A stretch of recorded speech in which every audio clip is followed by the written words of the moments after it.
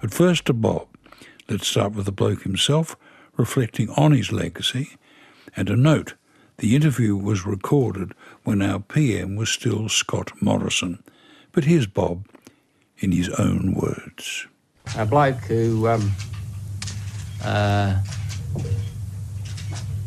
loved his country, still does, and loves Australians, and who was not essentially changed by high office. I hope they still will think of me as the Bob Hawke that they got to know, the larrikin trade union leader who perhaps had sufficient common sense and intelligence to tone down his larrikinism to some extent and behave in a way that a Prime Minister should if he's going to be a proper representative of his people, but who, in the end, is essentially a dinky-die Australian. I hope that that's the way they'll think of me. A larrikin, certainly, a fierce fighter for workers' rights, an authentic leader in Australian politics. Much of the history of our 23rd Prime Minister has been examined in, well, gruesome detail and reflected on extensively by both his contemporaries and his family. But there are some details our next guest, the aforementioned Troy, says have yet to come to light, or perhaps have been glossed over. Troy Bramston, historian, author, senior columnist with The Australian, and he's been our guest here on LNL on numerous occasions. Troy's been the biographer of both Menzies and Keating, and he now turns his forensic eye to Bob. Now, Troy interviewed more than 100 people who knew and worked with Hawke and gained access to never-before-seen archival documents, family diaries, notes and letters, cabinet papers and secret correspondence between Hawke and other Cold War leaders. The result? Bob Hawke, Demons and Destiny. Troy, welcome back. Thanks so much for having me back on the program, Philip. Troy, you first met Bob back in 1994. First impressions, please. Yeah, well, I was a very young university student, just turned 18, and I went to a dinner, and he was there as a relatively new ex-Prime Minister, and I caught his eye and shook his hand and introduced myself, and the room seemed to blur a little bit, the sound dulled, and I had been struck by lightning. I mean, I had witnessed and felt the Hawke charisma that so many people had talked about, and I was very much interested in this personality and this person, and over the years got to know him pretty well and did many interviews, and then many years after that turned my attention to this biography. In many ways he reminds me, or I've always thought of him as Australia's Bill Clinton for a great many reasons. But let's go back to his childhood. Tell us about his mum, who always thought he was destined for greatness. That's right. His mother, Ellie, was a very devout Christian. She was a leader in the temperance movement. Her chosen career was a teacher. And his father, of course, Clem, was a clergyman, a congregational minister. But Ellie had this great premonition that her second son, Bob, was destined for greatness. There was this sense of destiny. And when I was able to read his father's unpublished memoir, you know, from the very first moments when Bob literally came into the world, you know, blinking into the early morning light, the hospital staff, according to the Hawke family legend, said this boy is destined for great things. So that's what he grew up with. He didn't really necessarily believe in destiny, but he did believe some kind of celestial force was guiding him. It's a bit like our incumbent Prime Minister, who's under the same impression. Yeah. Well, look, I mean, Bob, you know, never really fully subscribed to his parents' belief in kind of divine intervention, but he really did think that somebody was guiding him, and there was a force in his life that was propelling him to do great things. And of course, he was showered by love. He was a spoiled child. He was told to believe that he was special, and that gave him a great inner confidence that he carried through his entire life. Now, religion was a big part of his early life, and in fact it was through the Congregational Youth Fellowship that he met a young woman called Hazel Masterton. Yeah, that's right. Look, I was quite surprised to go back and look at Bob Hawke's time in the Congregational Youth fellowship, he was a student Christian leader. He gave some very powerful speeches talking about the Christian faith and urging people to give themselves to God. And through the church, he, of course, met Hazel, and that began a very long-standing but often very turbulent relationship from the beginning. But later on in life, when he went to India on a student Christian conference in 1952, he lost the faith. He was there in India at this conference and saw widespread poverty and just couldn't believe the kind of opulence and wealth that the Christian churches had while people were literally starving in the streets. And so I was able to get a copy of Bob's diary from that time, and that chronicles his move away from organised religion. Now, on Bob's way to Oxford as a newly minted Rhodes Scholar in 1953, he stopped in Cape Town. You've read Bob's diaries of the trip. What was his impression of the apartheid regime? Well, this was really extraordinary, Philip, to see this diary from a very young Bob Hawke. He had won the Rhodes Scholarship. He's on his way to Oxford. The ship that he was on stopped in Cape Town, where he met a family friend who gave him a tour. And in the diary, he writes about his complete abhorrence and repugnance of apartheid, and said that there would be a day of reckoning at some time in the future. Now, this is pretty unique view at that time. This is, 1953. And of course, many, many years later, he would become one of the world leaders in the fight against apartheid in the trade union movement, and especially as Prime Minister through the Commonwealth countries. So as a biographer, you kind of look for those kind of illuminating moments when you're going through the archives. And there was one, was an early distaste for apartheid and wanting to do something about it. You've got revelatory moments on every page. Tell me now about a vehicle called the Fornicatorium. Yeah, this was a Ford van that Bob had purchased while he was at Oxford, and it became known as the Fornicatorium because he used to like to take young ladies into the back of the van and have his way with them. And so we see at a very, very young age this demon in Bob Hawke about trying to restrain his rampant sexual appetite. And it's not about being particularly prurient or prying into his private life. I had to really wrestle with this because, he lived a very supercharged existence, and his infidelities is a big, big part of his personality, a big part of his life. And it's there in those early days. He was unfaithful to Hazel when he was engaged to her while he was starting at Oxford. And I was able to get access to these family letters with Bob's approval that he was writing to Hazel in the early 1950s while he's at Oxford.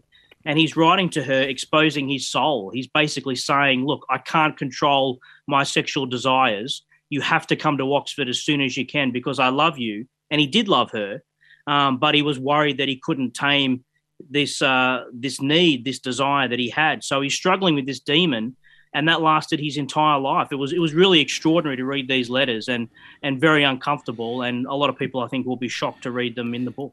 Now, when Bob was at Oxford, he chose as his thesis what? Yeah, he decided to do a thesis on the basic wage and the industrial relations system in Australia. Now, this is extraordinary, right? I mean, he's at Oxford, he's got access to the greatest minds on the planet, and he's doing a degree about the Australian industrial relations system. But what that shows you is that he wanted a degree that was geared towards a practical purpose. At that stage, he was thinking about becoming an academic. He had an interest in industrial relations, he liked the law, and he liked economics. So all of those things came together, and that became his focus of study. And of course, later on, that was the pathway that put him towards the ACTU.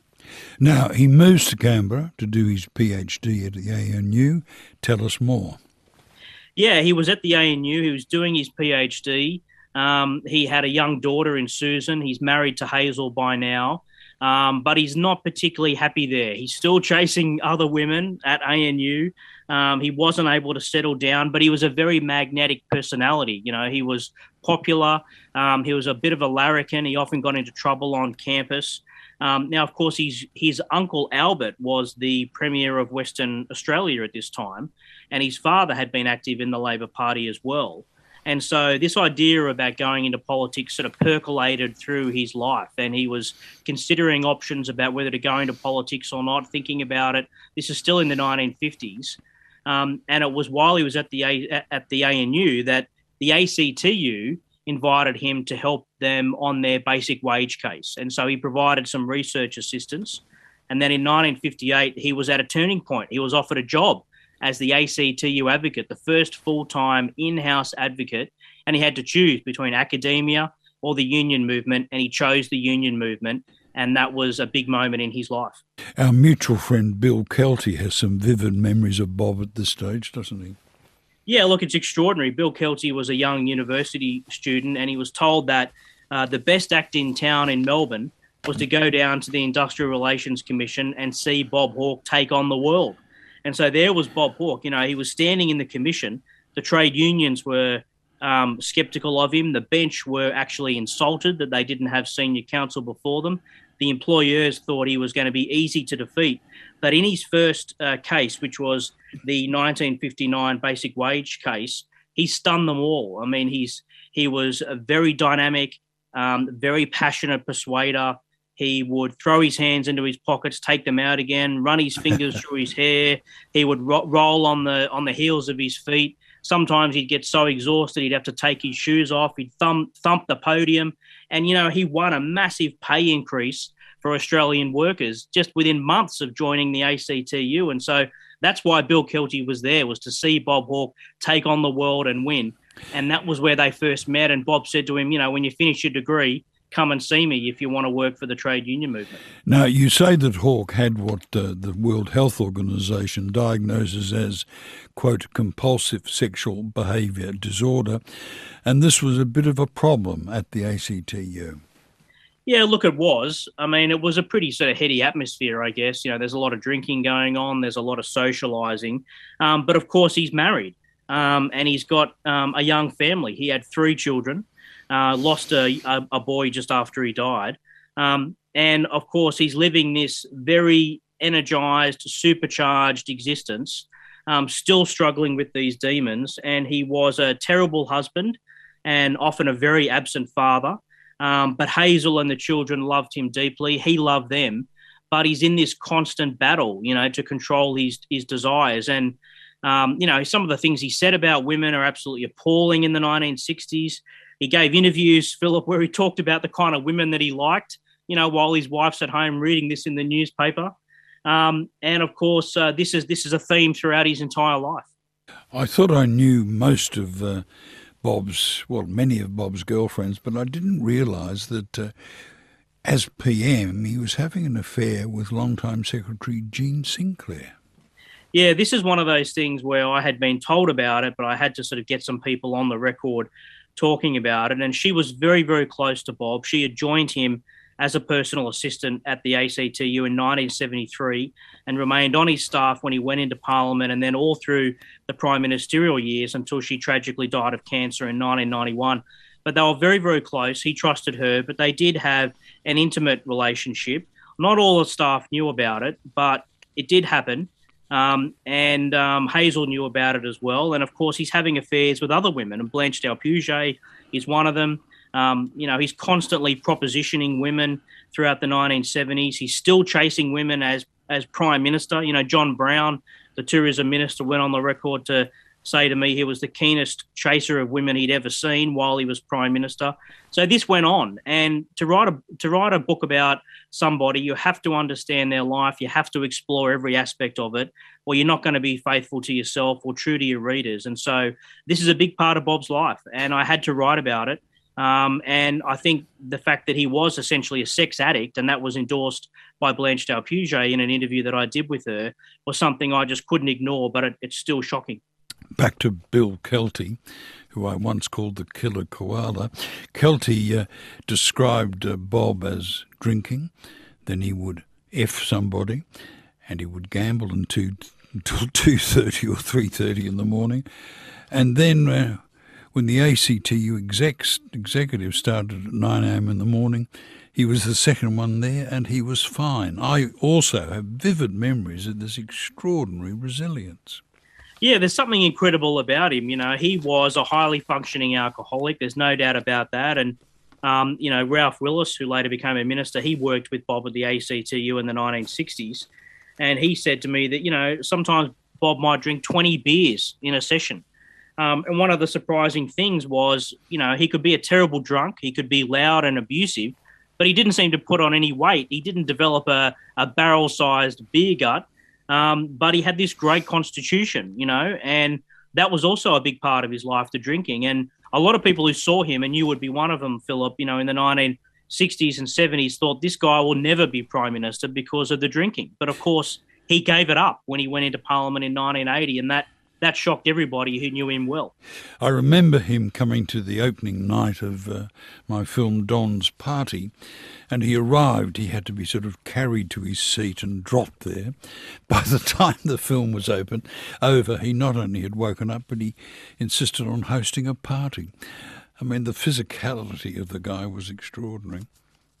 Yeah, look, I mean, there's a lot of very hairy stories in the book from people, you know, who worked in the Labor Party or were Labor Party candidates or the trade union movement about Bob arriving at functions drunk, late, sometimes out of control. I mean, there are even reports about him being drunk on television. People used to watch him do interviews, and he was on TV or radio nearly every day in the 1970s. And they would ring the studio and say, I think the ACTU president is drunk. And he probably was. And, you know, a number of times it nearly killed him. He had alcohol poisoning several times, and Hazel had to nurse him back to health. He sometimes went to a family doctor's property in Gippsland where he would have to dry out. So, you know, this was another big part of his life, another demon that he struggled with. And it's extraordinary to tell these stories. And it's incredible that he survived so long because you know, it really could have killed him on a number of occasions.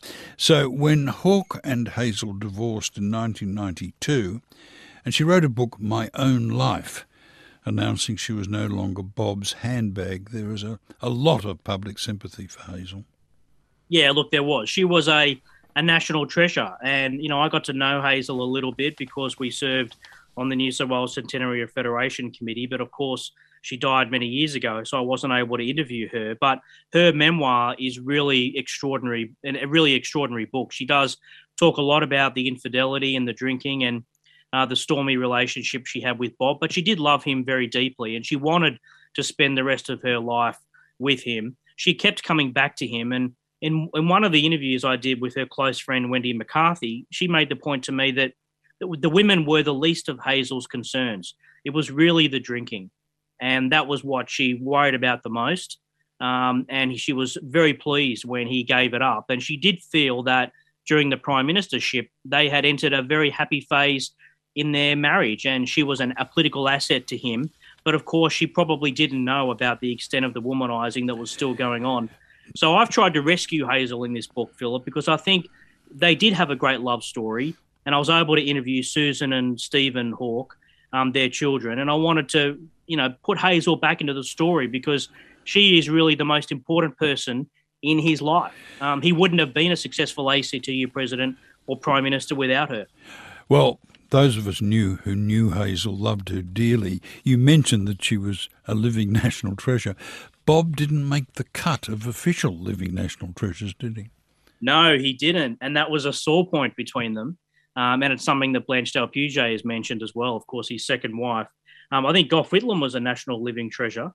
So was John Howard, I have to tell you. Right, okay, well, I'll leave that there. But look, I mean, it's one of those things where, you know, Bob went through a very difficult phase, you know, after the prime ministership. He divorced Hazel. He wrote a memoir that trashed Paul Keating. There was public outbursts and silly comments, and he went back on the grog. And, you know, he was having an affair with Blanche Puget, which, of course, they both denied at the time.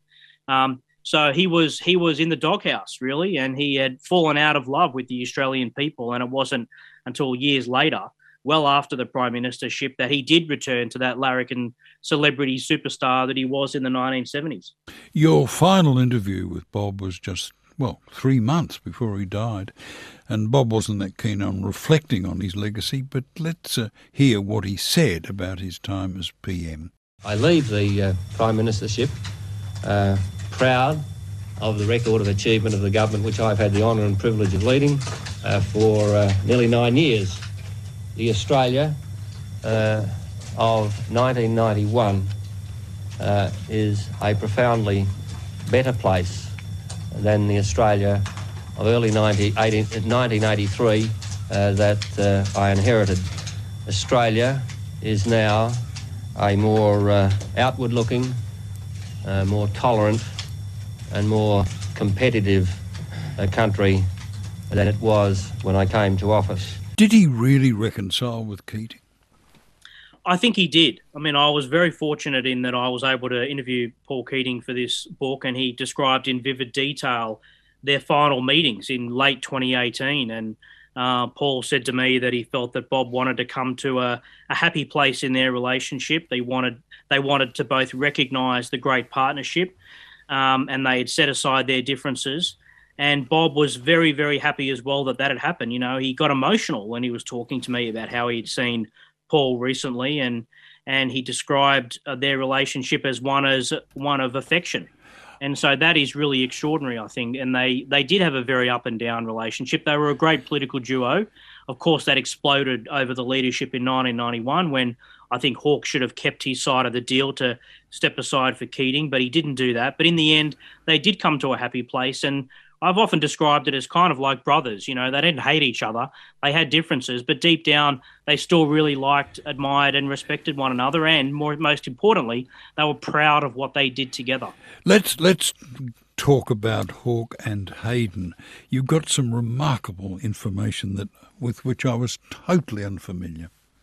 Yeah, look, it was one of the great privileges of my life to be able to interview Bill Hayden many times, and we talked on the phone regularly as I was writing this book in recent years, and he gave me access to his personal papers, and there I was sitting in the National Library and pulling out a folder of a box, Philip, and then turning the pages, and I was shocked to find these letters from February 1983, which spelt out the deal that Hayden wanted to step aside as Labor leader, which of course happened on the day that Malcolm Fraser called the election. And so these letters are a great historical find, and I've put them in the book as an appendix so people can read the actual letters. But well, of course, Hayden was justifiably very bitter about what happened, but I hadn't realised he'd sort of cut a deal. Yeah, a very detailed deal. He wanted a guarantee that he'd be foreign minister in a Labor government. He wanted his friends in the shadow ministry looked after. He wanted his staff to be found new jobs. And he wanted an ambassadorial appointment down the road, which didn't eventuate. And Hawke agreed, and they signed the documents. It's like a contract. Now, the important thing to note about that, Philip, is that this was Bill Hayden's insurance. It was very difficult for him to give up the leadership. He was in turmoil about it. But he had this insurance with Hawke. He had it in writing.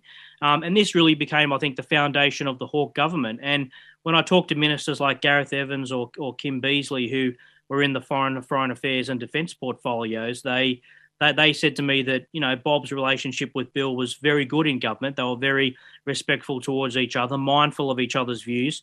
And Bill Hayden said to me that he thought that Bob, in the end, was a great Prime Minister. So there you have it. Now, we could talk literally for hours, and we need that sort of time to do your book justice. But I have to ask you, in effect, in summary, what is, in your view, the Hawke legacy? Well, there's a number of things, Philip. I mean, he did overcome these demons to become a very significant Prime Minister. I think the best since World War II. I mean, there's a couple of things. I mean, very popular, extraordinary approval from the Australian people. He mastered the art of governing. He was a very good cabinet chair, a very good manager of government. He welcomed frank and fearless advice. And this sounds easy, but in recent decades, we've seen that it's very hard to run a government effectively, and he did it very well. But the policy legacy is significant. I mean, we all know about the major economic reforms which turned Australia around, but the social policy reforms are significant, like Medicare and the Sex Discrimination Act. And the big things he did in environmental policy, like saving the Daintree or Kakadu. And on the world stage, I mean, he was a Cold War leader. He had very good relations with people like Ronald Reagan and Margaret Thatcher and George Bush. He played a significant role in saving Antarctica and also ending apartheid in South Africa. So he leaves an immense legacy, which I don't think is matched across the board by any other Prime Minister. But at the centre of this book is a man who had not only reformed Australia, but reformed himself. I mean, his life is a redemption story. He battled with those demons, but he was able to turn himself around and then turn the country around and leave a very lasting legacy. A wonderful performance, Troy. You're a maestro. We've been talking to Troy Bramston, author, historian, senior writer with The Oz. His new book, Bob Hawke, Demons and Destiny, the definitive biography, is published by Penguin Random House Australia. Getting in touch with ABCRN is easy. Join the conversation live using the ABC Listen app's call and text features.